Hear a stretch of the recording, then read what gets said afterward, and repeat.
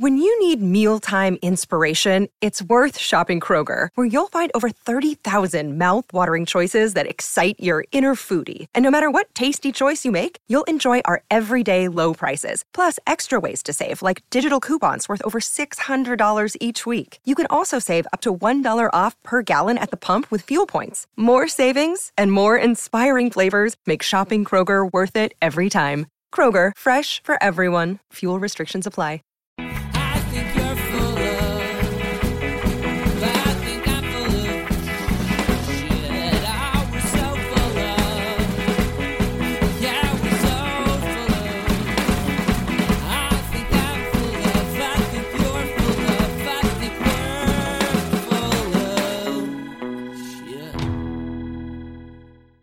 Listeners, as the world burns around us, let us reflect on the fact that we have found a hobby that brings us happiness. People take their whole lives to search for such a thing, and we need to be grateful in the fact that we find such joy and happiness in this hobby of board gaming. Praise be board games. The unexamined life is not worth living. And to a certain extent, the examined life is to determine what makes you happy. And board gamers, generally speaking, are pretty good at focusing on that. That's a good point, Walker. It's inspirational. Thank you. My name's Michael Walker, as you just said. I'm here with my good friend Mark Bigney. We are so very wrong about games. It is a board gaming podcast where we talk about board games. This week, we are going to talk about the game we reviewed exactly 1 year ago. We're going to talk about the games we played this week, the news, and why it doesn't matter. And the topic of the week, which is, does the industry demand too much? It giveth, and yet it demandeth as well. So the Eurus, the as yet unnamed retrospective intro segment this week is Beyond the Sun. Walker, what are your ongoing thoughts about... You haven't played Beyond the Sun much since we reviewed it. I have on Board Game Arena. Just not in person with you on the physical, but it is on Board Game Arena. A great implementation. I'm not sure about the name, because Beyond the Sun, I don't think maybe the designers didn't understand how orbits work, because Beyond the Sun is us in like half a year. It just... we you know, see outside. It's yeah. Okay. Okay. Yeah. I understand. It's meant interstellar trap. Okay. Oh. All right. So Beyond the Sun is this. It was denoted as this giant tech tree game, right? And very much it is. You have this small little area majority thing going on the side with your spacey pew pew ships, and then you have this very interesting sort of tech sort of increase your different choices and actions on the main board. And there's an advanced version where you get asynchronous powers with a way better draft system, so you can sort of... Asymmetric powers. Asymmetric? What do I keep saying? Asynchronous. Asynchronous. Well, yeah, you do pick them all at the same time at the beginning of the game. With the draft system where you get to sort of see the techs that are coming up and sort of plan ahead a little bit.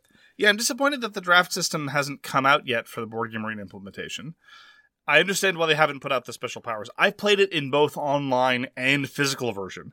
And in fact, there are two games specifically this week that I will compare unfavorably to Beyond the Sun, because one of the things that I'm appreciating more and more about the Beyond the Sun, in addition to the tech tree, which is very, very well done, is the way it handles production.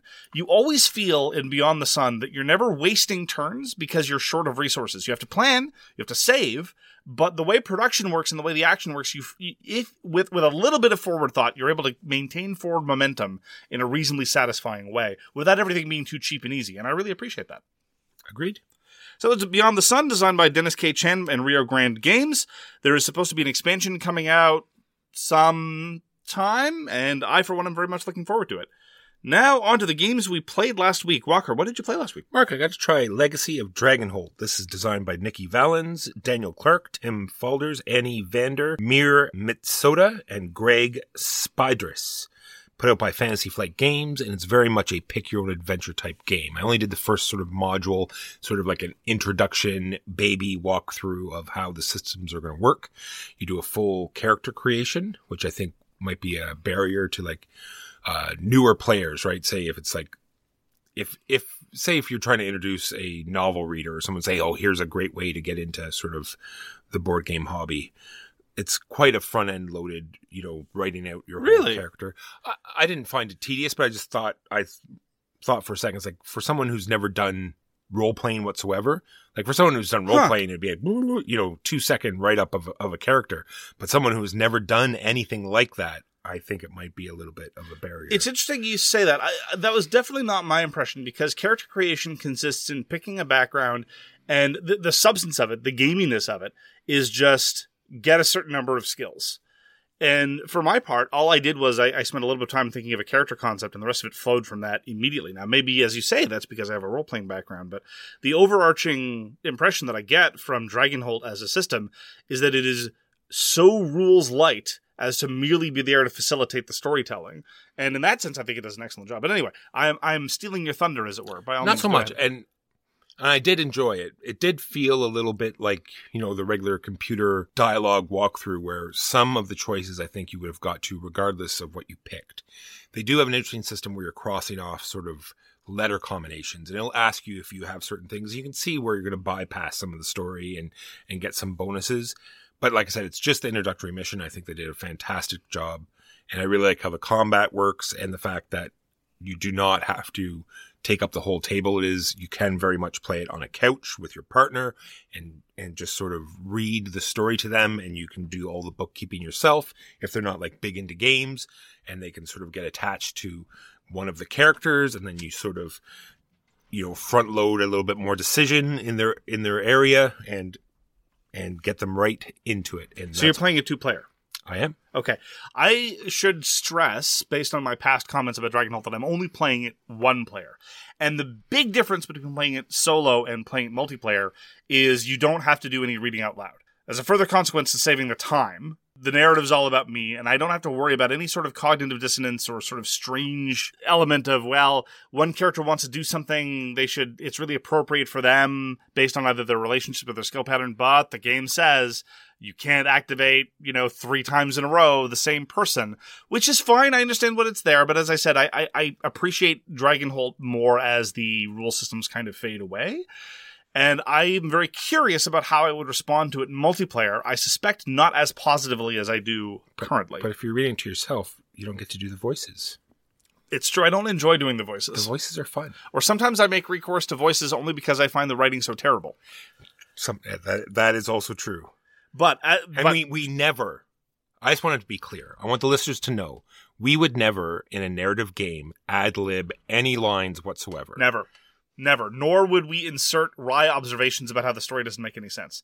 But both of those things, I should stress, I don't do with Legacy of Dragonholt because I adore the storytelling. It's true. Yeah. The writing is top-notch. The dialogue is organic. The story is focused and narrow in scope, which is what I love. My favorite Dragon Age is Dragon Age 2, #BestDragonAge. And I really appreciate how there's a sense of consequence to what's going on. And I've been dipping back into it myself. I talked about it again last week. And I'm just relishing it, and I'm dreading that I think I'm getting towards the end. And I'm just very disappointed because those people, I'll feel like those people aren't waiting for me anymore, which is kind of sad. But I'm interested to see how much the stories branch. I am interested in actually finishing it and trying different ways and seeing if it really does flush out a whole different story. It is conceivable, having mentioned BioWare games in passing, it is conceivable that the story will branch more in terms of the way the viewer fleshes them out. I have conversations with people about Mass Effect 3, for example. They're like, all the endings are the same. And then all it takes is a couple of questions, and it makes it clear that their inflection, their own headcanon, their own active participation as an audience changes the inflection, the substance, the tenor, and the tone of almost all the things that happened. Not even just at the end, but throughout a lot of the story, right? And it wouldn't surprise me if the substantive differences in 2 different playings of Legacy and Dragonholt would be based on that, because it took me very little time to get very attached to my character and to really start role-playing my character's background and viewpoint, which, again, is not a function of systems, but a function of the quality of the storytelling. I felt like I had to make sure that the protagonist in the story was as fleshed out as all these people that they were interacting with. So, again, a credit to the writing team on that score. Yeah, I did have to sort of backtrack a little bit because I had given backgrounds to the characters, and then there was from the person I was playing with, there was some questions as to why certain things were happening. Sure. And I sort of said, well, I gave them this whole backstory. Sure. So this is why we're going to do it this way. Reasonable. And that is Legacy of Dragonholt by Fantasy Flight Games. And I will just issue a reminder, that David Thompson and Nikki Valens are potentially interested in doing a solo design not together. Potentially, Mark. They promised. Promise is a strong term, Walker. I think that social media chatter could be described in your terms as pillow talk. Yes, very much so. But if a publisher is interested on something that will at least sell 2 copies based on the 2 hosts of this podcast, you should reach out to David Thompson or Nikki Valens. We also got to play Dungeons & Dragons Dungeon Scrawlers, Heroes of Undermountain once again. I was slightly concerned that my appreciation of this novelty was based purely on novelty. No, I genuinely appreciate this novelty. Having played again, I've now played 6 of the possible 10 dungeons. One of them is actually relatively interesting. You don't suffer penalties for skipping rooms, and you're subject to a hard 90-second time limit, but it's a big, sprawling maze. All 3 of us, I should note, kind of fell for the obvious bait and just went through each room in sequence, but there's the possibility of just bypassing everything and skipping straight to the boss. I would be curious to see how that works out. Dungeons & Dragons Dungeon Scrawlers is a real-time scribbling game. I, as a child, was very much a fan of Connect the Dots. As a very young child, probably I was too old to appreciate Connect the Dots by the time I stopped doing it, but anyway. And this is the gamified version of Connect the Dots, and it's everything I wanted it to be, and I have such irrational enthusiasm for Dungeon Scrawlers. I like how they injected the player interaction with those keys, right? You look on your map, and they have 4 different colored keys, and some of the locks need 2 different combinations, so you can sort of briefly look at the map and say, okay, if I go into the map this way, because in this particular one, they gave you different entrances you go for. If I go in this one, I'll get these 2 keys, which will let me in this side of the room. But there's only one set of those, or sorry, depending on the number of players, there'll be a certain number of keys. There are not enough for everyone. Not enough for everyone. So you're racing through, you're trying to get them before the other players. I thought that was a great way to give a little bit of interaction. Yeah, it's a marvelous game. I highly recommend it. Dungeon Scrawlers, Heroes of Undermountain. The subtitle makes me hopeful that there might be more. We'll see. I got to play The Great Wall again, Mark. It's funny. It's one of these things where you see the Kickstarter and you went, overblown production, all about, the fluff and nothing there. And it gets fulfilled and people are talking about it. So you're like, oh, I'll never get to try this game. And then now I've played it more than I think almost any other game. I got to play a different copy. I got to play with the actual miniature version, which was odd because it's the upgraded version, but that copy didn't have the upgraded resources. Oh. So it was wooden resources and plastic guys as opposed to wooden guys and plastic resources. I suppose between the 2 of us, we have a completely comprehensive blinged out copy. It's true. And I love how it played out differently because I talked about this last week where I'm so lucky that I get to play in different groups and then games play out differently. And much like this, the Great Wall did. When we play the Great Wall, we sort of seed our workers out there, and then the actions sort of slowly activate as they fill up. In this game, they decided, no, this turn we're getting wood. This turn we're getting stone. So we'd all just focus on one action and get filled up on this after everyone. There was market collusion, in other words. Exactly. Yeah. Total market collusion. So it was so weird the way it was working out. The changing the turn order never changed. It was 3 players, so we only had to complete 2 of the walls, but by the end of the game, we completed all 3. It was well liked by everyone. It's so much going on. No, I shouldn't say so much going on. It makes it sound confusing. It's just so many different ways you can play it. I think will make it interesting for all different types of play styles. Focused and yet open, I think, is a good way to characterize it. It's relatively focused in that it is not a sprawling point salad mess. And it is open in that the action selection from the cards, coupled with the worker placement, gives you a fair degree of flexibility about how the economy is going to shake out, as you say in the Great Wall. And sometimes collusion is kind of necessary. There's the fact that a very, very essential space, namely the one that deploys soldiers, kind of by its mere existence encourages collusion, because if you go there by yourself, you're going to get shame tokens. We're not really sure thematically how this makes sense. It's like, I will go and defend the homeland alone. It's like, well, that's very embarrassing. You should feel shame for that. Okay, I guess. Yeah. But anyway, setting that aside. The other side of the die is hilarious because the space right beside that is building the wall. And it is so much screwing everybody else. Oh, yeah. Because it's great. When you collect resources, you're allowed to put some resources to the Great Wall as a donation and get some victory points. But the resources just sort of build up there. And whoever goes there and takes that action gets to use all of those goods. So it's very much a timing thing, making sure you're the first player. And I think I already said how it was like Gugong, because we talked about Gugong earlier. And it's almost the exact same thing. It's like you're all about timing. Yes. It's the same Great Wall building. It's the same sort of mechanism going on as in Gugong, and I thought that was an interesting sort of... Well, for a game that's not really much about economy, it's a very interesting element of economy, knowing when to go and build, when the resources are available, people profiting from the donations, because it almost always makes sense. A single resource for 2 points is more or less a no-brainer. In most other instances, a resource is going to be worth 1 point max. And so that element of collusion, of co-opetition, if you will, is just one of the many clever design flourishes in the Great Wall. And that is the Great Wall, published by Awaken Realms. And it's designed by Kamil Chesla, Robert Plesovitz, and Lukasz Wodarczyk. We get to play Ariantis. Ariantis is by Leo Colavini and Cradio Creations, put out last year. This is the republication of Carolus Magnus, a.k.a. Carlos Grande, a.k.a. Chucky Big Big, a.k.a. Chucky Mags, a.k.a. Karuli Maguni. the big Chuckster. Oh yeah, he's big, all right. And Ariantis is very much a step backward in terms of theme. Now it's not the, well, okay. It depends on who you ask, like many things. I, for one, am kind of okay with the sort of frowny Euro great man of history version of Euro designs, especially insofar as they don't paper over atrocities, and to the best of my understanding, the dissolution of Charlemagne's empire in and of itself was not characterized by a great deal of atrocities. Please correct me if I'm wrong, but anyway. The Ariantis replaces Charlemagne with this notion of floating islands and a sort of very pastel-colored kids' book fantasy realm of frog princes and unicorns and gnomes and It such. seems to make much more sense to me. I haven't got to play it. But the fact that in Chucky Mags, like you're literally You're merging principalities because Yeah. you was a satrap. They actually like move together. Well, it's a little bit of an abstraction in that case, but anyway. Setting all that aside, I will comment that element, once you start controlling adjacent regions, they start out all in a disconnected ring, and as you start controlling adjacent regions, they merge. Physically, this is such a minor element, but physically it happens so much better in Chucky Mags, because there were these arbitrary and abstract collection of hexes, and so you get these very interesting land masses that would just come together. In Ariantis, they're just these very large hexes, and they're very large hexes with a lot of air around the edges of these floating islands. And as a consequence, once you've got 3 or 4 in the same grouping, you're not really sure where you're supposed to put the cubes, and it actually becomes a little bit more difficult to parse immediately what the cubes are in a 3 or 4 area.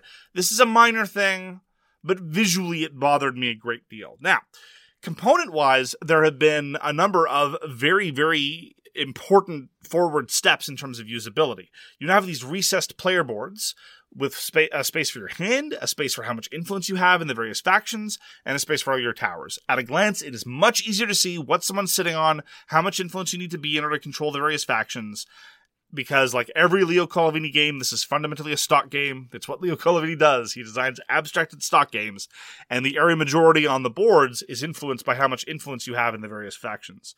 So that's a step forward. And for that reason alone, I think Ariantis is going to be the go-to version. I'm going to miss the frowny, gray, brown yellowness of Karuni Maguli, but nonetheless, it's more usable as I'm just going to live with the islands being somewhat less visually easily parsed. I heard it just starts out with the addition of what we usually put on for Chucky Mags is standard in the game, is that correct? Exactly. In Carlos Grande, nearly every player dispensed with the dice that would replenish your hand, and instead of had a drafting system whereby you draft a package of cubes, which was influenced by turn order as well, making the turn order yet more meaningful.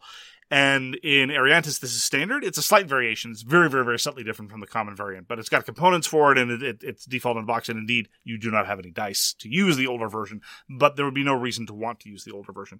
And there's an additional gameplay module, namely special powers that can be activated infrequently. Given that Ariantis is a game of making tactical moves to sway influence over areas, this seems like a natural fit, especially since the powers seem to be relatively minor most of the time. But it can really help dislodge some stalemates, because it is occasionally the case that someone can get a stronghold that's very, very difficult to dislodge. If you've been saving up, using the special powers might help you. Now, I've only one play in. I've only tried a handful of the special powers. They seemed okay, but it is possible that will disrupt some of the brilliance, because at the end of the day, it's not my favorite Euro in the world, and Leo Colovini is my favorite designer, but Carolus Magnus really, really was incredibly clever in terms of being able to take command of tactical opportunities while kind of caring a little bit about a broader strategic horizon. Yeah, just the turn order gameplay part of it is just amazing. Absolutely. We've talked a lot about Carolus Magnus over the years, and I was very, very curious to check out Ariantis. As I say, I don't like the theme as much, but overall it is a more usable package, and it is currently in print. I was going to say, and more available. Yes, and more available. So I had a great time with Ariantis. Again, super tactical. It's one of those games that I enjoy a great deal, despite being incredibly inept at. And it's always nice to have those reminders that you don't like games just because you think you're good at them. I mentioned that about Rift Force as well. I don't think I've won a single game of Rift Force. I don't think I've won a single game of Carolus Magnus. Happy to play it. Much like Regicide, right? You haven't won that yet either. You shut your lying mouth. Sorry, there was that one time. Oh, jeez. You and the rest of the internet.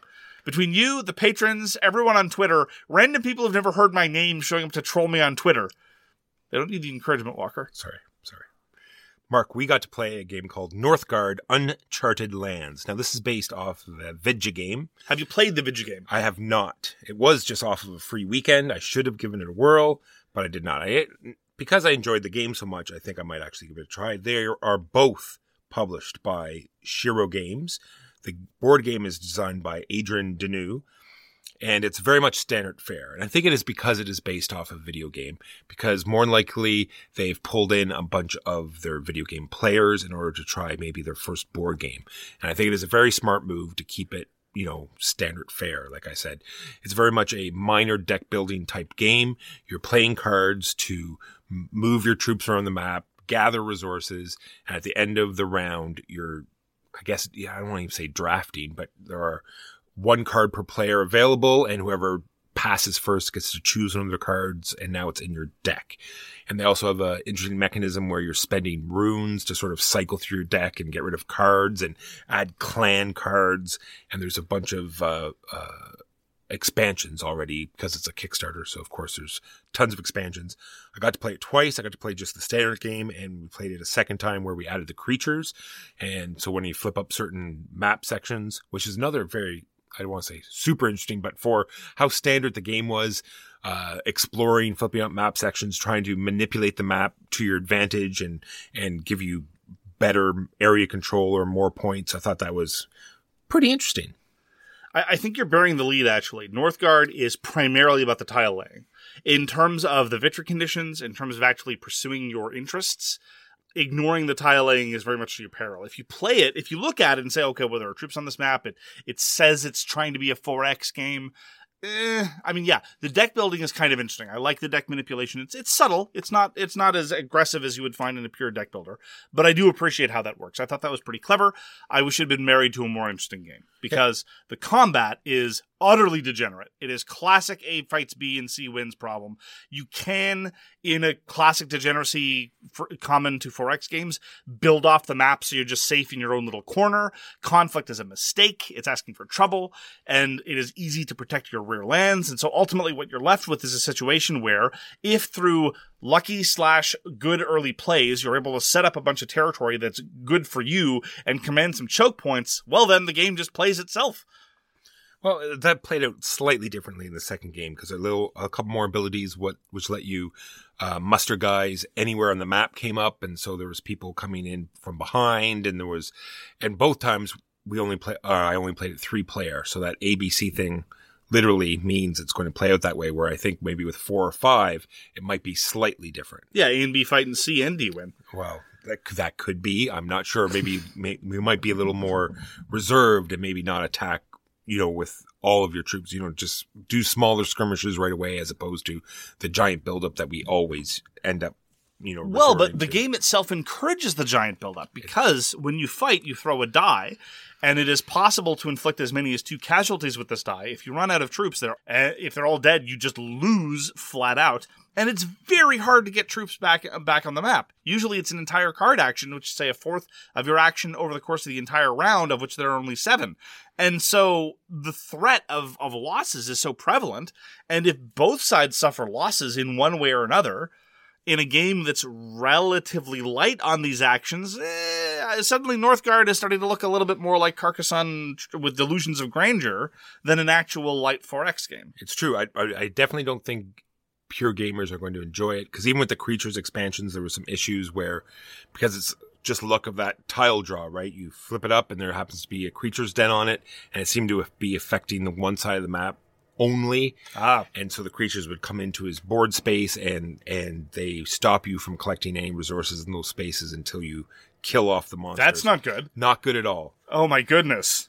And that is Northgard Uncharted Lands. There's still 2 more modules to try out. There's one where you get a clan leader, and they do all sorts of crazy, interesting things. And then like improved death creatures that will I'm sure be much more powerful. Yeah, I saw the leader abilities. They didn't seem particularly consequential. And doubling down on this random thorn in your side that might get pulled as a consequence of your tile draw doesn't sound ideal. This being said, the components are ridiculously well done, and they're fine. The layout of the insert, the Sure. pass out the players, the player boards, all that stuff looks good. I feel like now we're damning with faint praise. Well, I just want to make sure someone listening to it just to find out about this game that, is into just the video game, I think they will enjoy it.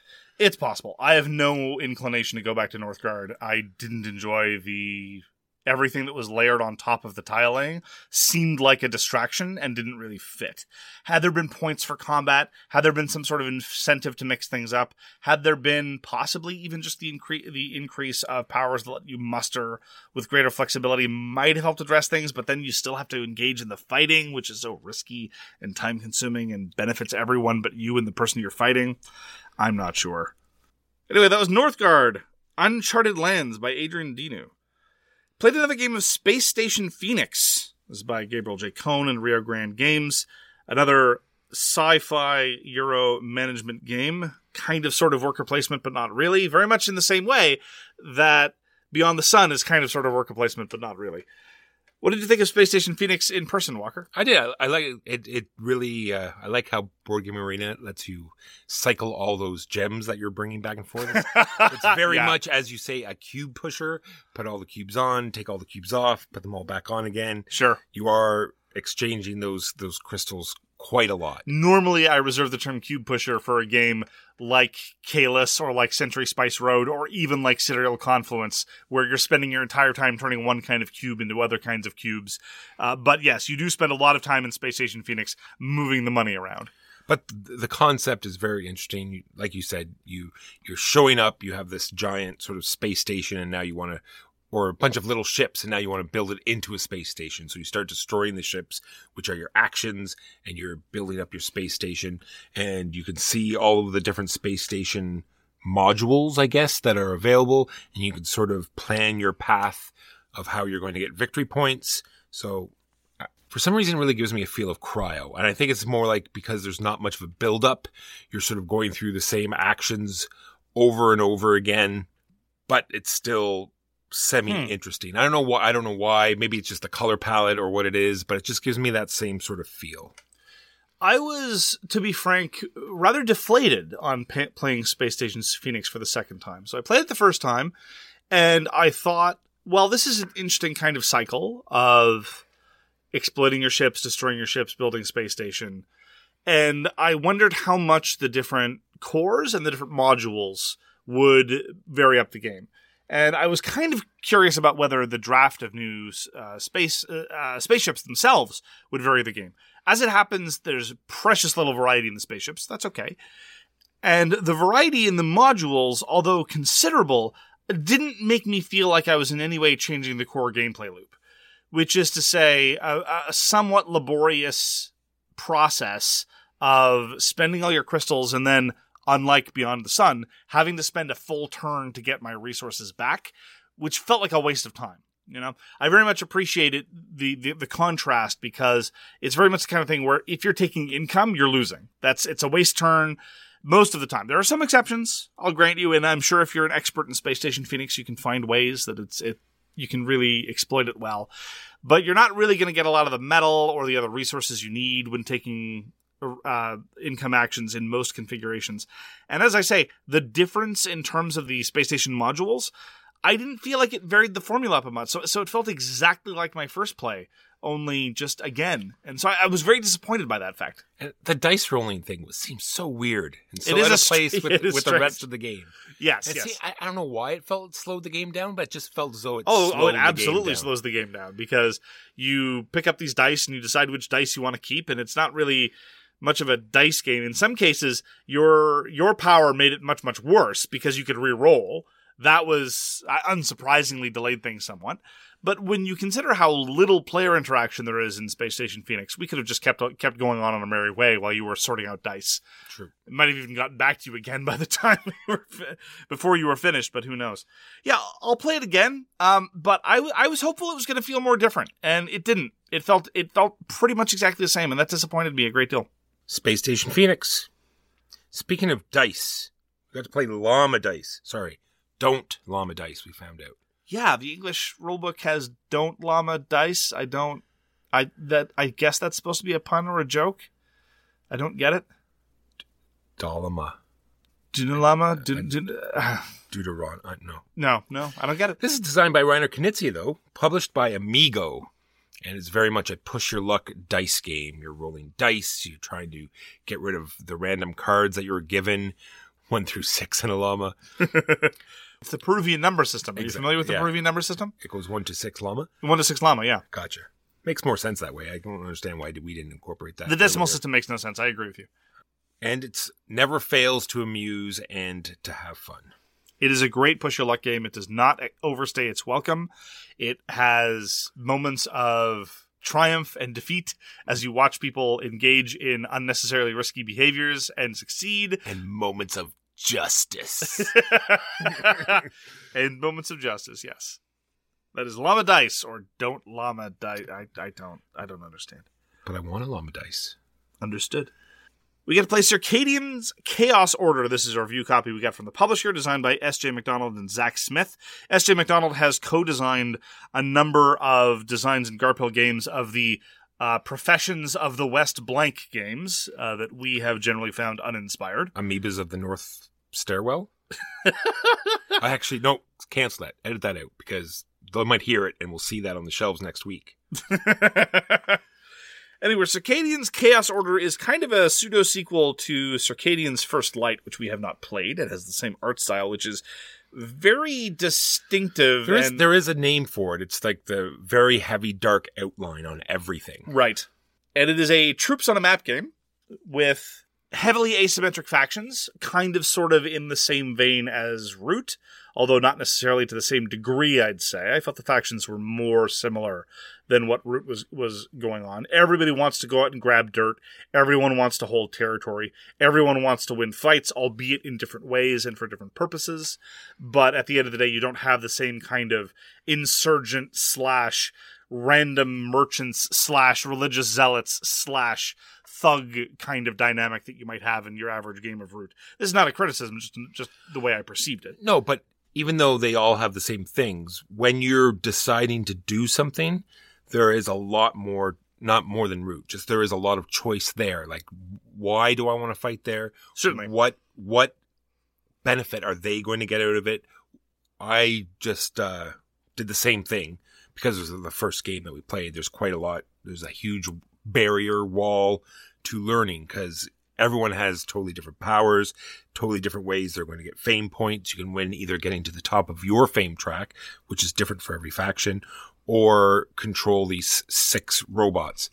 And that being said, I really love the theme of this game. See, before all of this happened, Mark, they were very much at peace, which makes no sense when you look at these factions. that has to be a lie. But anyway, so apparently this is paradise on Earth. But then there was an earthquake, and these 6 giant robots rose into the different territories, and then distrust was seeded.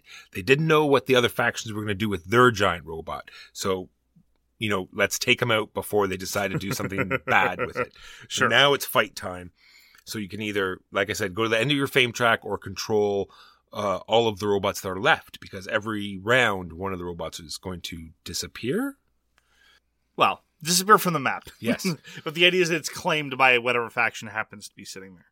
I thoroughly enjoyed Circadians. I enjoyed the action selection mechanism. At the top of every round, everyone gets to set a price for a different action, and if you set the price for it, it's free for you, and probably involves other people paying you for it.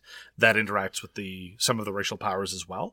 Then you go through the actions in order, and some races are better at some actions than others, or have various tweaks to how the actions work.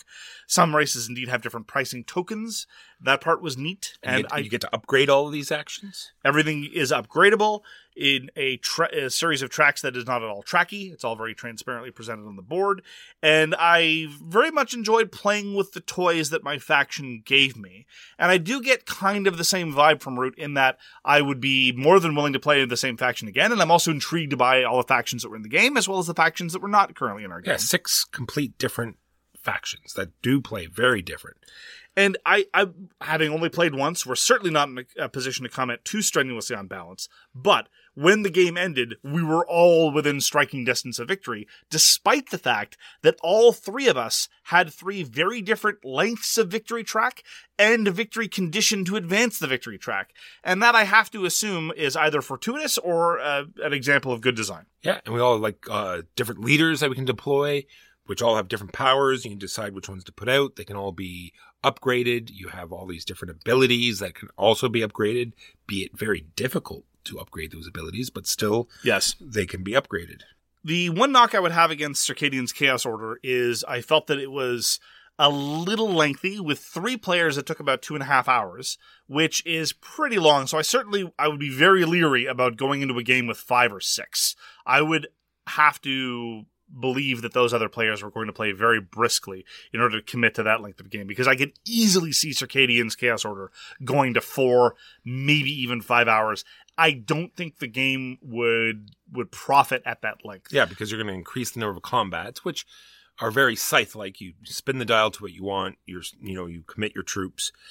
But just going through all those combats, when you increase the player number to that number, there is more consequences. There's more stress, more buildup, more urge to win, and that's just going to make people want to think more about their actions, and it's just going to spiral into pain. That said, I am looking forward to playing again with 3 or 4. Absolutely. I'd be willing to set aside that amount of time to do that again. You mentioned the combat in passing. I actually quite like the combat. It's kind of sort of card driven and yet not. You spin the dial, not randomly, you select an area, and the dial will give you 2 icons, which will correspond to 2 numbers on a tactics card that you have. I might have a tactics card that says 1-3 or 3-0 or what have you. And much like a lot of other combat systems of recent years, sometimes you go in wanting to win, sometimes you go in trying just to extract some casualties, sometimes you go in wanting to retreat, all these other considerations, and whether or not you can get the dial and your cards to cooperate with your short-term and possibly even medium-term goals is part of the challenge of navigating the battle system. And so that I found reasonably interesting. Yeah, and this was a feeling by everyone at the table. They all want to play again, so that's a good sign. So that was Circadian's Chaos Order by S.J. McDonald and Zach Smith, published by Garphill Games. And lastly for me, we got to play another review copy given to us by the publisher, Mosaic, A Story of Civilization, Terraforming the Med. This is designed by Glenn Drover and published by Forbidden Games. So Glenn Drover is responsible for an interesting series of designs about 10 years ago. He designed Age of Empires 3, Age of Discovery, which then republished as Empires Age of Discovery, one of those unapologetic hagiographies of colonialism, but for what it's worth, it's actually one of my favorite worker placement games despite that. He also did Railways of the World, which was a very clear riff on Martin Wallace's Age of Steam. He also did Conquest of the Empire, which was a very clear riff on Martin Wallace's Struggle of Empires. And recently he's published such games as Raccoon Tycoon and Lizard Wizard. And this is his latest non-pun based design called Mosaic. So Walker, why don't you lay out your entirely facile comparison between Mosaic and Terraforming Mars? Sure. You're drawing from a main deck.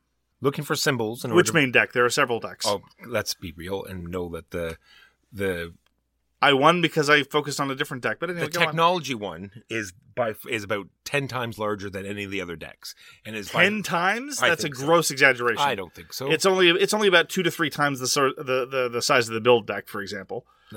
Probably 5 times. Anyway, go on with your wrong comparisons. So everyone's cycling through that, looking. Everyone. Yes. Okay, go on. Yeah, is cycling through that deck, looking for symbols, because you need those symbols to play other cards. You need those symbols to qualify for all sorts of different achievements and goals. Then you have your own personal player board, which you use to keep track of resources and income modifiers, which is exactly like Terraforming Mars, just by the way. Oh, you also in that you have income modifiers. Okay, well there we go. That's all that the board is just like Mage. That's all that the board's used for. Well, I'm tracking your trade goods, which are just like what are the trade goods exactly like in Terraforming Mars? Wait, they don't have any. Okay, never mind. Everyone's adding to a shared map where placement might give opponents more points. Oh, a shared map. Terraforming Mars invented that. There's exactly 3 thresholds that must be met to end the game. And the majority of the points will be at the end of the game. Speaking of majority of the points. Walker is salty because he thought he was going to win. I'm not salty. I'm just very salty. No. This is very much a Bunny Kingdom thing. Sure. And I'm going to put the comparison with a Carnegie and with a Terraforming Mars. Okay. And we had a player that finished the last round at 60 points. But ended the game at 190 points. Yes. So that's 130 points in endgame. Yes. That is pretty well untrackable. Right? Oh, I had a very strong sense of how well she was doing. No, this is wasn't her. That was the winner of the game. Sorry, going in. You're talking about me then. Going into the end of the game, I was in second place. Yeah, I don't know what place you're in, but you had 60 points and you ended up with 190 points. Okay. So, but anyway, in Terraforming Mars, you can look over at the other players, and because all of that end game scoring stuff is usually a bunch of tokens on their cards, because they both in that way they both play the same. People in their play area are going to have lines and lines of cards with just the bottom showing to show what symbols they have. Yes, but at least in Terraforming Mars, there's a bunch of tokens there, so you have an idea of what they're going to get at the end of the game. In Carnegie, also, there's all sorts of endgame scoring. But at a glance, you can look at the donations and you can see what their maximum can be. And even if you want to go deeper, you can just quickly look at the board and see what they have. I really think it is very hidden in Mosaic, and I don't think that it's fair to say that you're going to be able to know how many points people are going to have. Once you got to look over at your area and know you're going to get 100. And was it 130 points? So whether or not this is a serious problem, I will not necessarily address because I think it's very much a matter of taste. But I will say this. One of your problems, I think, is addressed by the other. I claimed the civilization advancement for having 5 projects and or wonders out. So in other words, I was grabbing the token that said, I am drowning in endgame scoring points. Right, that was a hint and a half that that I was sitting on a lot of things that were going to give endgame scoring bonuses. Now, would it have been as easy to tally what those would have looked like when compared to other games? No, not even remotely. Comparing it to Bunny Kingdom, I think is a false comparison entirely because Bunny Kingdom is entirely hidden. How you get there is but just the sheer amount of points. Fair enough. That, to a large extent, is a matter of taste. The points that were earned over the course of the game were nonetheless consequential when compared to the endgame points. Yeah, but were they? When you think about it, I really don't think, I don't want to sound like sour grapes, but I just really don't think, not only was I in control of half of the map. Two regions, reliably.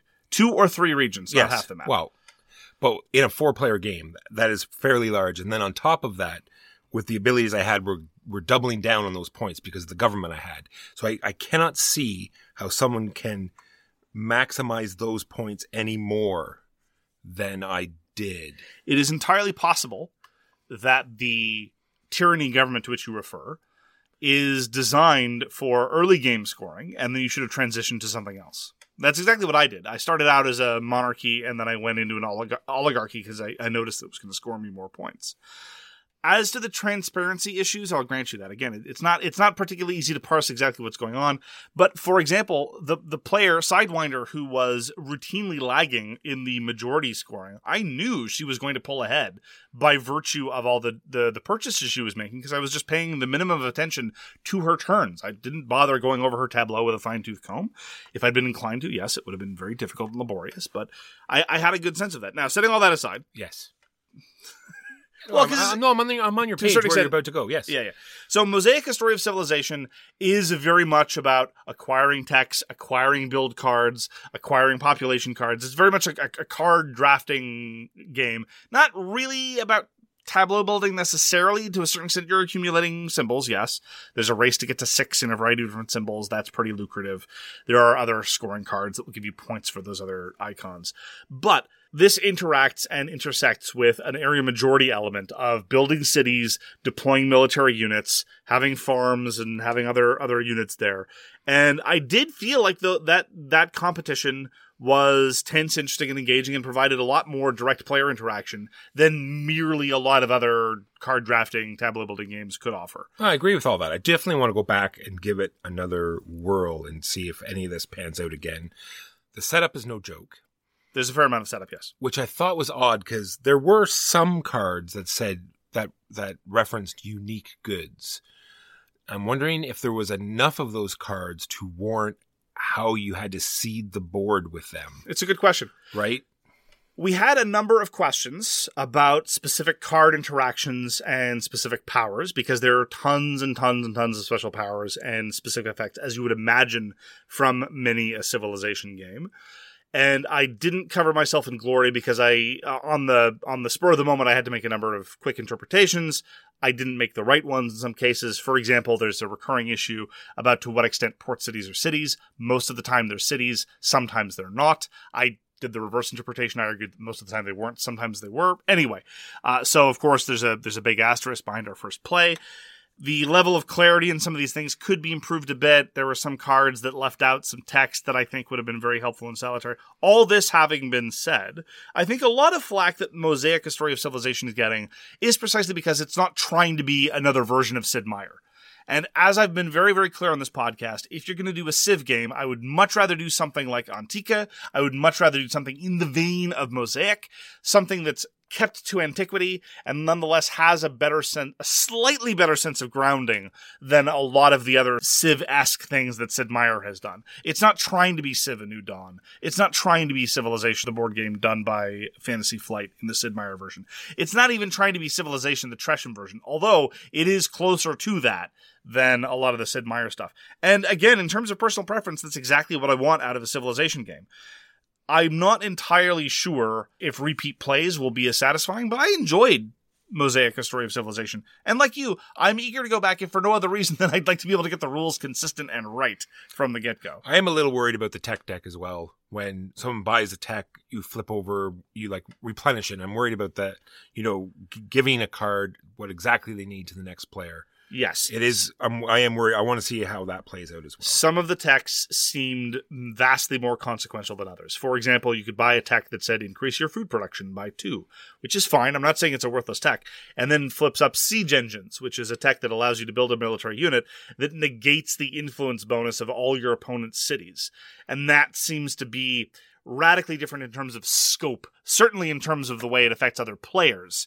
And so I agree with you that there's that possibility. I mean, it seeds starter techs at the beginning of the game that don't have prerequisites, or at least not very onerous prerequisites. That's helpful. I didn't feel like I was spending that much time symbol hunting, but maybe that was just me. Agreed.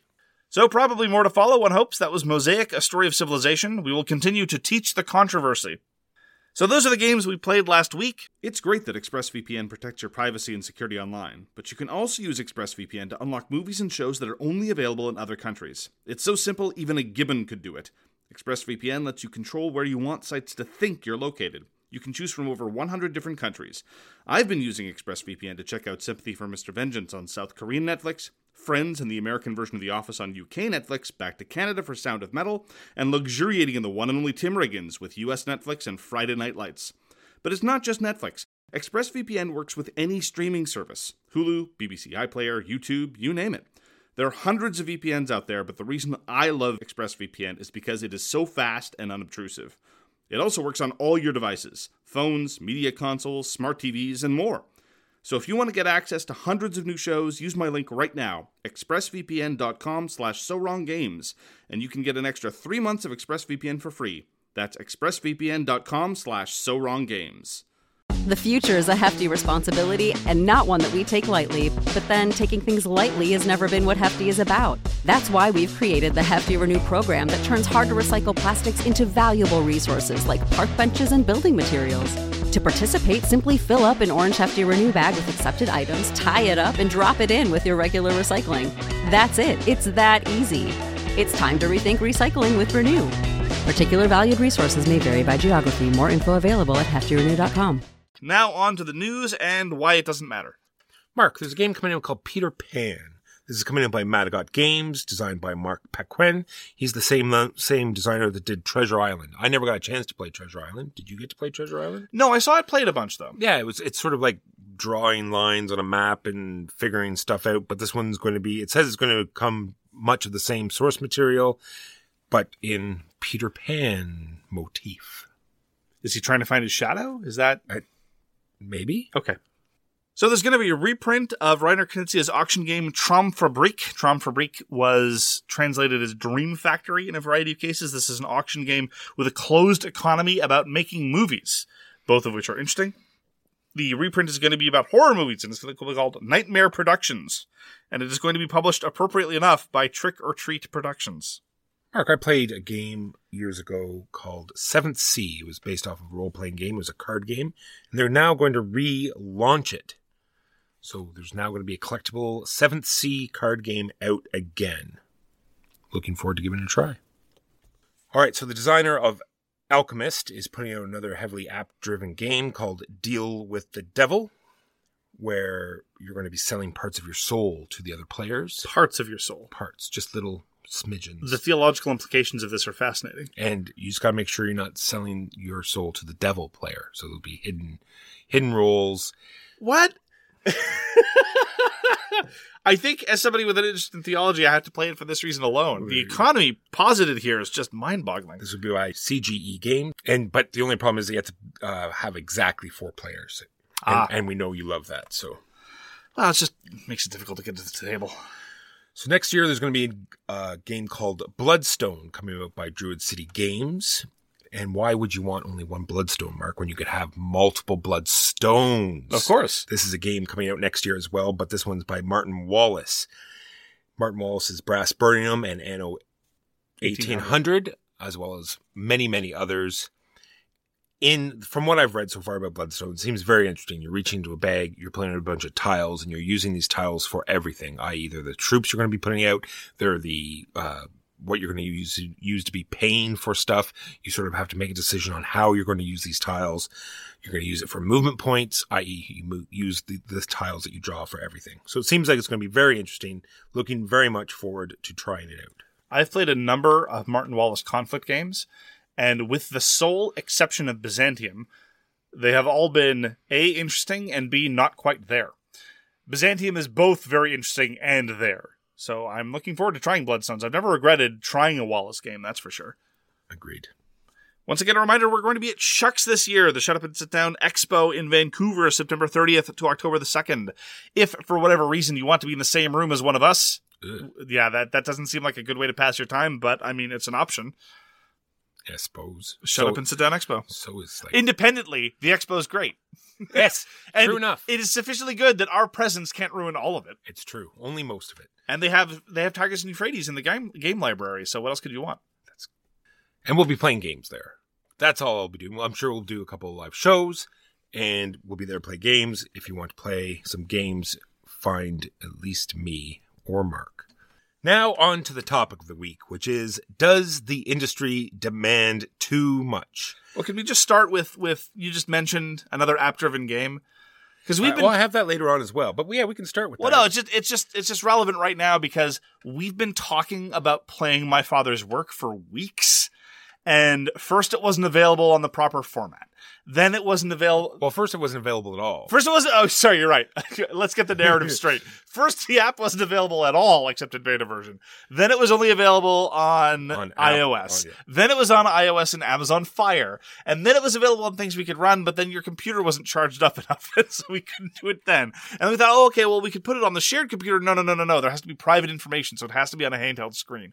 I remember back in the day, Walker, when we would go uphill both ways to ankle deep in the snow to the game store. You didn't need any electronics to play a game. Anyway. I remember when I had 2 bits of wood and a nickel. I've been complaining about this for years. I realize time has passed me by, but I have now played a number of app-driven encounter-based games, and I still prefer Tainted Grail and Legacy of Dragonholt for what it's worth, so there we have it.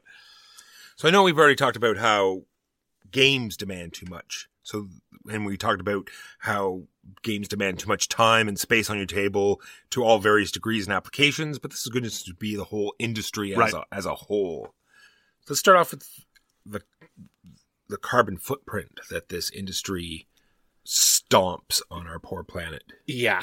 I remember in my arrogance bragging to Huey. It's like, yeah, I don't really travel. Well, with the exception of last year, but that was necessitated by family demands. I don't eat much meat at all. That not out of any sort of ethical principle, but I just don't. Mostly we cook Japanese at home, and it's not, a lot of it's vegetarian kind of by accident. And then he's like, yeah. And how many games do you buy every year? I'm like, oh, yeah. I guess I am destroying the planet. And it's really... So I was seeing Chris Farrell, who's a critic I very much appreciate, and I agree with most of his observations. And he was talking specifically about Foundations of Rome, right? This is not this is just an example. It could just as easily apply to the Great Wall, to be frank. But Foundations of Rome, for whatever reason, is more prevalent just because of the amount of plastic involved is higher, and because the game itself is so light and so slight, I would further argue. I mean, this is where we've come. Like, what could have been it could have been a small box game. It could have been a small box game with chits, and this is what we produce now. Well, I have a feeling that because of what we're going to get into the crowdfunding and shipping thing later, but I do feel, and I think I've already mentioned this before, that with this shipping crisis and with these things to come, I really do feel the box size is going to drastically shrink. It might, but it might not. I mean, the economic exigencies that we're about to get into might shift into retail, but that's still the same thing. Still $200 with a box full of plastic. And again, I'm a raving hypocrite with this. I have a copy of Massive Darkness 2 in Boston that I'm going to be picking up this week. But it's just the strain of the industry is growing both in scope and in terms of the kinds of things that are producing, regardless of the fact that things have been getting more expensive for a while now. These recent price shocks may be different. But, yeah, you're right. The planet's burning, and, not to get too preachy about it, but we're definitely part of the problem. No, and I think I've said it from day one. I keep trying to push it. I want people to know we got to get these expansions into, like, disposable bags, enough with these boxes, enough with these molds for all the miniatures. Enough. Yeah. All right. Without further ado, let's go into crowdfunding. Let me go through all these things, and then we'll hit each one. On the topic of fires, Walker. On the topic of things being on fire. So the word community versus company seems to be wanting to fade in and out. It's like, exactly. I am a company. I want profits. No, we are a community. We need to get this thing done. Then we're going to go on to, then we'll talk about some shipping. The fact that we're prepaying for these games 2 to 3 years in advance. We've already covered the app. Higher costs due to more add-ons and deluxe versions. Should we be lucky that it got made at all? And future problems with IPs. Okay, well, I don't know what you're talking about IPs, but we'll talk about that later. You want to talk? Okay. So you're absolutely right. There are established paradigms for what it looks like to be a consumer. There are established paradigms for what it looks like to be an investor. There are established paradigms for what it is to be a member of a community. And you are exactly right that game publishers, as a rule, sometimes, without intending to, but sometimes I think consciously, play fast and loose with these categories and choose whichever model is best for them at the given time. When we're asking for a product, it's like, no, you're part of a community. When we're talking about whether or not our money's going to see any return, it's like, well, you're not an investor. It's really starting to bug me. It's not as though we think we deserve anything or I don't know about that. Where's our product? Okay, sometimes for me, okay, because I very much feel, because I've been I should say I've only been burned once, and I'm fine with that. I really do feel as though that this is a gamble. I know a lot of major companies are in this game, and they should not fail, and they should not be asking for more money. But in the end, that has been their template from the beginning. You're not even really paying for a project. You're paying for an idea of a project. Mm-hmm. And hopefully one day you will get something that resembles what the vision is that you were shown at the beginning. Okay, maybe. But so let's address that first, and then we can talk specifically more about the recent spate of publishers coming hat in hand for more cash. The problem is, if it were the case that it was clearly presented as, give us an interest-free loan, and maybe we'll come to fruition with this idea, and when that happens, you'll get a copy of it. The problem is, when you're selling old stock, right? When you're managing add-ons like it's a store, when you're bragging about these other ones that you fulfilled, and how it's a safe bet, and everything's going to go forward, what you're doing is you're trying, again, to move closer and closer to a store. When they're asking for the initial pledge on crowdfunding, they present it as though it's a clear store transaction. The moment the campaign is over, no, you're an investor into something that may or may not work. And when you're asking for transparency that an investor would be entitled to, no, but this is a community. Why are you being so hostile? We'll shut this down, or we'll stop addressing comments there because we don't like the tone. It's like, well, you can have my tone because you have my money. So it's honestly, I would be happy, I think, with it being an investor relationship, a consumer relationship, or a community relationship, if it were consistent. But I find that it almost never is. Well, we've got to remember that Kickstarter, I think the majority of their projects now are in the board game sphere.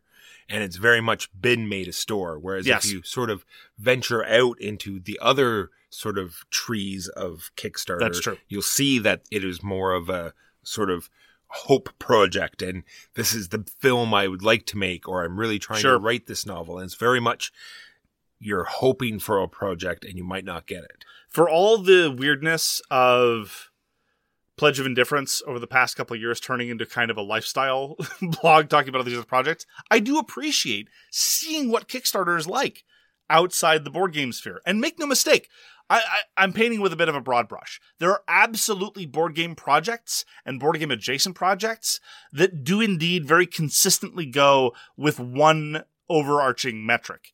It happens to be the ones where it's like, this is an investment / you're kind of in a community, just because it tends to be the small ones. This isn't any sort of purity appeal, right? Not like what Kickstarter is supposed to be. I'm just appreciative that it's more transparent. I'm talking about the people who's like, yeah, I've got these STLs that you can buy, pay what you want, send me $5 New Zealand, and I'll send you these STLs of these bushes that you can print for miniatures games. I love those projects. They make me happy. That person who's figured out a better dowel so your camera can be mounted better off of some sort of shock arm. And again, they're going to be 3D printing a whole bunch of things out of resin, and they want $25 and they'll send you one. That's cool. I like that. Queen Games, Kickstarter, like what? This is where I dropped the shoe on the other hand. Yeah, this is crap. Yeah, okay, because we are giving these people the money for the game. Yeah, sometimes 2 to 3 years ahead of time. That is a long time. It is. We have given them, and they've given us nothing. Yeah, and this is why. So let's talk about the specific recent events that I think have really driven this topic to a head, right? Let's call a spade a spade. There are publishers who are now coming hat in hand asking for more money because production costs have gone up and because shipping costs have gone up. Now, to my mind, those are two separate things, right? Because regardless of whether I'm a consumer or an investor, if the production costs go up, that's your problem. Right? I mean, I don't really, maybe this is overly harsh. And I realize that nobody's getting rich off of this, right? This is a small community. And a lot of my complaints about journalistic ethics in board games are largely driven by the fact that it's such a tiny community and it's a young community of criticism and all those other things. But like the way that it's always presented as though it's my problem, I realize it's hard for everybody, but it's like, well, production costs shot up and that's obviously on you. It's like, wait, what? So a lot of it is tone. And plus, I don't understand how these because you get estimates from these companies and it's locked in usually. I don't understand this. You have a contract and sometimes yes, sometimes no. I mean, I don't, like on the business back end, I can completely understand how, well, because I'm sure a lot of other people are getting treated the same way, right? We were quoted a price. Circumstances changed. We're told we need to pony up the money. The board game publishers, I'm sure, are in the exact same position. They go to the factory and they say, but we were quoted a price. The factory's like, price gone up. It's the old saying about crap rolling downhill, right? It's just from all the supply chains, the costs just keep getting passed down until they hit the consumer. And whether we had assurances or a quote or a contract or whatever, circumstances changed. And yes, we're of course cognizant of the supply shocks that are involved. We're not blind to this. We're not suggesting that this is lining anyone's pocket, right? I'm not suggesting corruption. Sometimes there may be. I don't know. But I have no basis to believe that. It's more about how we're being treated. And a lot of that is about tone and presentation. And a lot of this, I would say, is a consequence of prior decisions made to benefit the board game publishers in the first place, right? The reason why we pay 2 to 3 years in advance is so it's an interest-free loan. The consequence of that, the downside, the risk, is if production costs go up, then theoretically you're supposed to be out of pocket, but they're not out of pocket, we are. That's why they charge for shipping 2 years before shipping happens, because they like the cash now. But then when the shipping rates that they quoted us turn out to be wrong, we're often the ones left paying. Now, anyway, previously it was all the suppliers. Like sometimes you'd get an update saying, well, it turns out we're going to make $800,000 less than we thought we were. And it's like, oh, well, boo-hoo, I guess. I feel sorry for you. It's the nature of the thing. I mean, but now, suddenly, apparently it's all on us. And the shipping is a weird circumstance because, of course, yes, it's gone up like 20 times. Yeah. And because they've taken our money so far in advance, there's no way for them to know. Whereas on the flip side, there's been quite a few projects where, well, we're going to charge you shipping when shipping happens, and shipping will be what shipping is. Yes. And I'm not sure if that's completely fair either. Because, why not? Well, because I think it would be really high, and you've sort of been waiting these 3 years, and by that time, I'm pretty sure a refund would be impossible because now we're right at the shipping time. You're right. And suddenly you're paying just as much for the game in shipping than the game costs.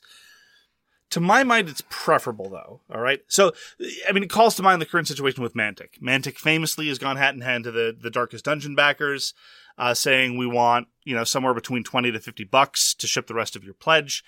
If you don't give us that, and for production costs, I should note, and if you don't give us that money, well, you still own a game, but that game will be sitting in China until. So does this mean they're only going to ship the game to people that paid the money? Yes. Oh, so if only 2 people pay the money, then those 2 people will get product? That's the implication. Okay. It's tough to tell. And again, I feel bad for them. But again, they should have waited to find out what things cost in terms of shipping, because that is obviously a variable that you can wait to charge. It could have been in their variance, right? They could have gone like a 20% high-low, and that's what happened. They already had a margin. They've already sunk hundreds of thousands of dollars of their own margin into it, and it went 120 above. Yeah, no. I'm not saying they're stupid or mean or whatever. I'm just saying that this is the consequence of policies coming home to roost. To mix metaphors. The policy always was, well, we'll charge you for shipping now because it's convenient for us. True. And on the flip side, we all know that there's not a lot of money in board game production. So regardless, they don't have the money. They can't say, oh, it's out of pocket, and so we'll just ship them at our cost. Well, they don't have that cost to ship them. So either you're going to pony up or you're not going to get your game. Absolutely. The part where I get seriously upset, the part where I start to object is more accurate, is again the lack of acknowledgement that this is a consequence of the interest-free loans that we've been giving them on shipping rates for a long time.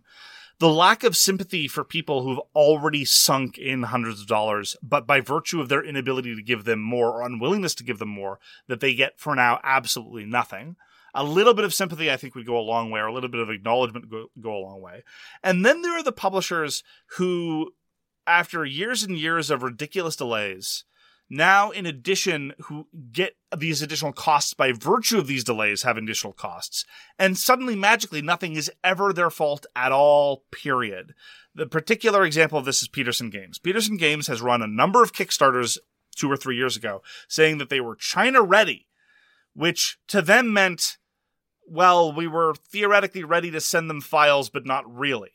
When they said China ready, most people thought, oh, well, you can begin manufacture right after the Kickstarter was over. Oh, no. That was just us being stupid. And very recently, there was a Kickstarter video put out by Sandy Peterson in which he acknowledges no fault and just merely assures everyone that they'll get what they're owed. Doesn't say whether or not they'll be asking for more money later. I think the writing's on the wall, and clearly they will. Again, just saying, circumstances have been entirely out of our hands. Even though it's taken us, I think, 5 years going now to produce the German version of Cthulhu Wars, that, it's the factory's fault, it's the distributor's fault. They either have the worst luck in history, or they've made some bad decisions. Contrast this with Blacklist Games. Blacklist Games have been giving crap for a long time, and they too have come hat in hand unsuccessfully, because they tried to run a GoFundMe to get more money to ship their Fantasy Series 1 miniatures. And GoFundMe said, no, and shut that down because they were trying to offer rewards as part of this. They were saying, okay, give us $20 now and to help pay our quartermaster logistics bill of $350,000. And we'll give you $30 credit towards our next crowdfunding project. Good luck on that one.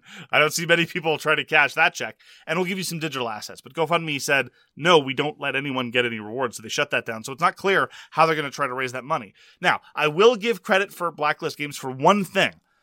They've acknowledged fault on a lot of stuff. Like, we made this mistake, we made that mistake, we messed up here, we messed up there. That goes a long way. Now, they haven't been fully transparent about where the money's going. They've always played fast and loose over the course of the past year or so with who's owed money for what, and whether this project interferes with that project, and whether it's all big one slush fund or what have you. Well, I shouldn't say slush fund, but one big combined pool of money, which is technically against Kickstarter rules.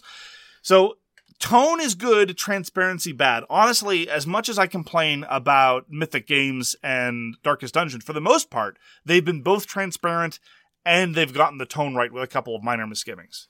So that was a perfect note to end on, because we're going to go with the problem with future IPs. Now, what do you think that the Darkest Dungeon guys think of this?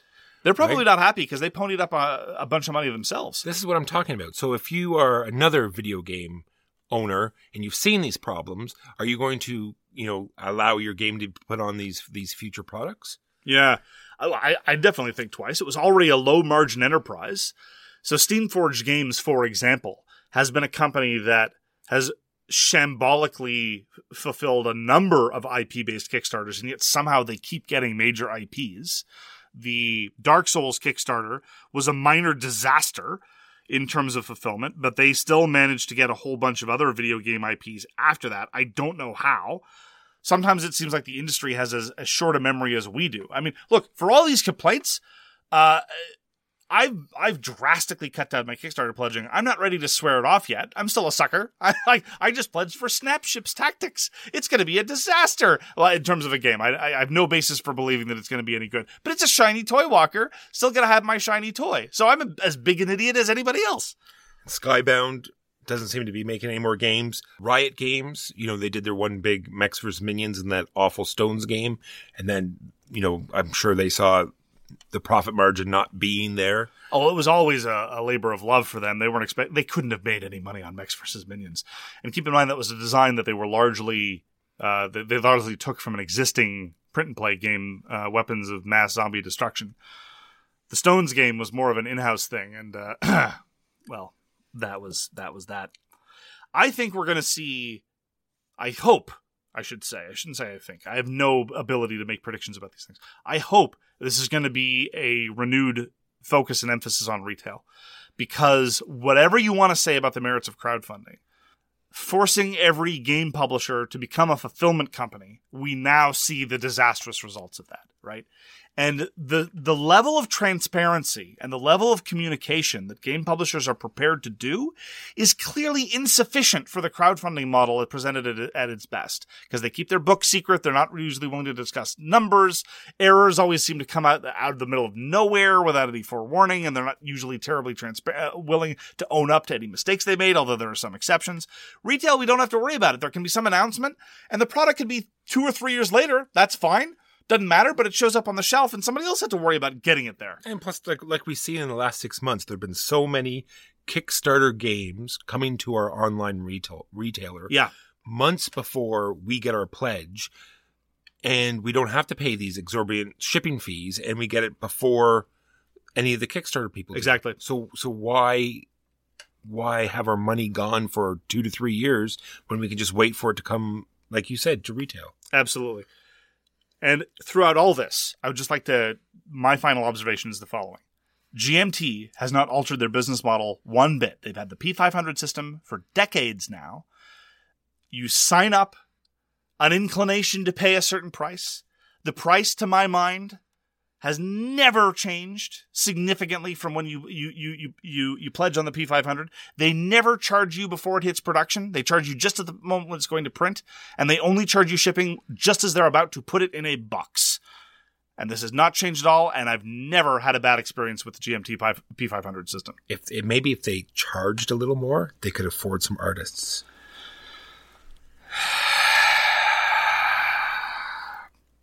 Well, that's going to do it for this week and for Walker's Life. Thank you for joining us for So Very Wrong About Games. If you'd like to get in touch with us, you can find all our contact information at sowronggames.com/contact. We read everything you send us, and we'll get back to you if we can. Thanks again for tuning in, and we hope to see you again soon. Peace! You've been listening to So Very Wrong About Games, produced by Michael Walker and edited by Mark Bigney. Special thanks goes to What Does It Eat for generously allowing us to use their most excellent song, FOS, as our theme. You can find them at whatdoesiteat.com. You can reach us by email at soverywrongaboutgames@gmail.com or on Twitter at SoWrongGames. Thanks very much, see you next time, and always, try to be right, but remember you are so very wrong.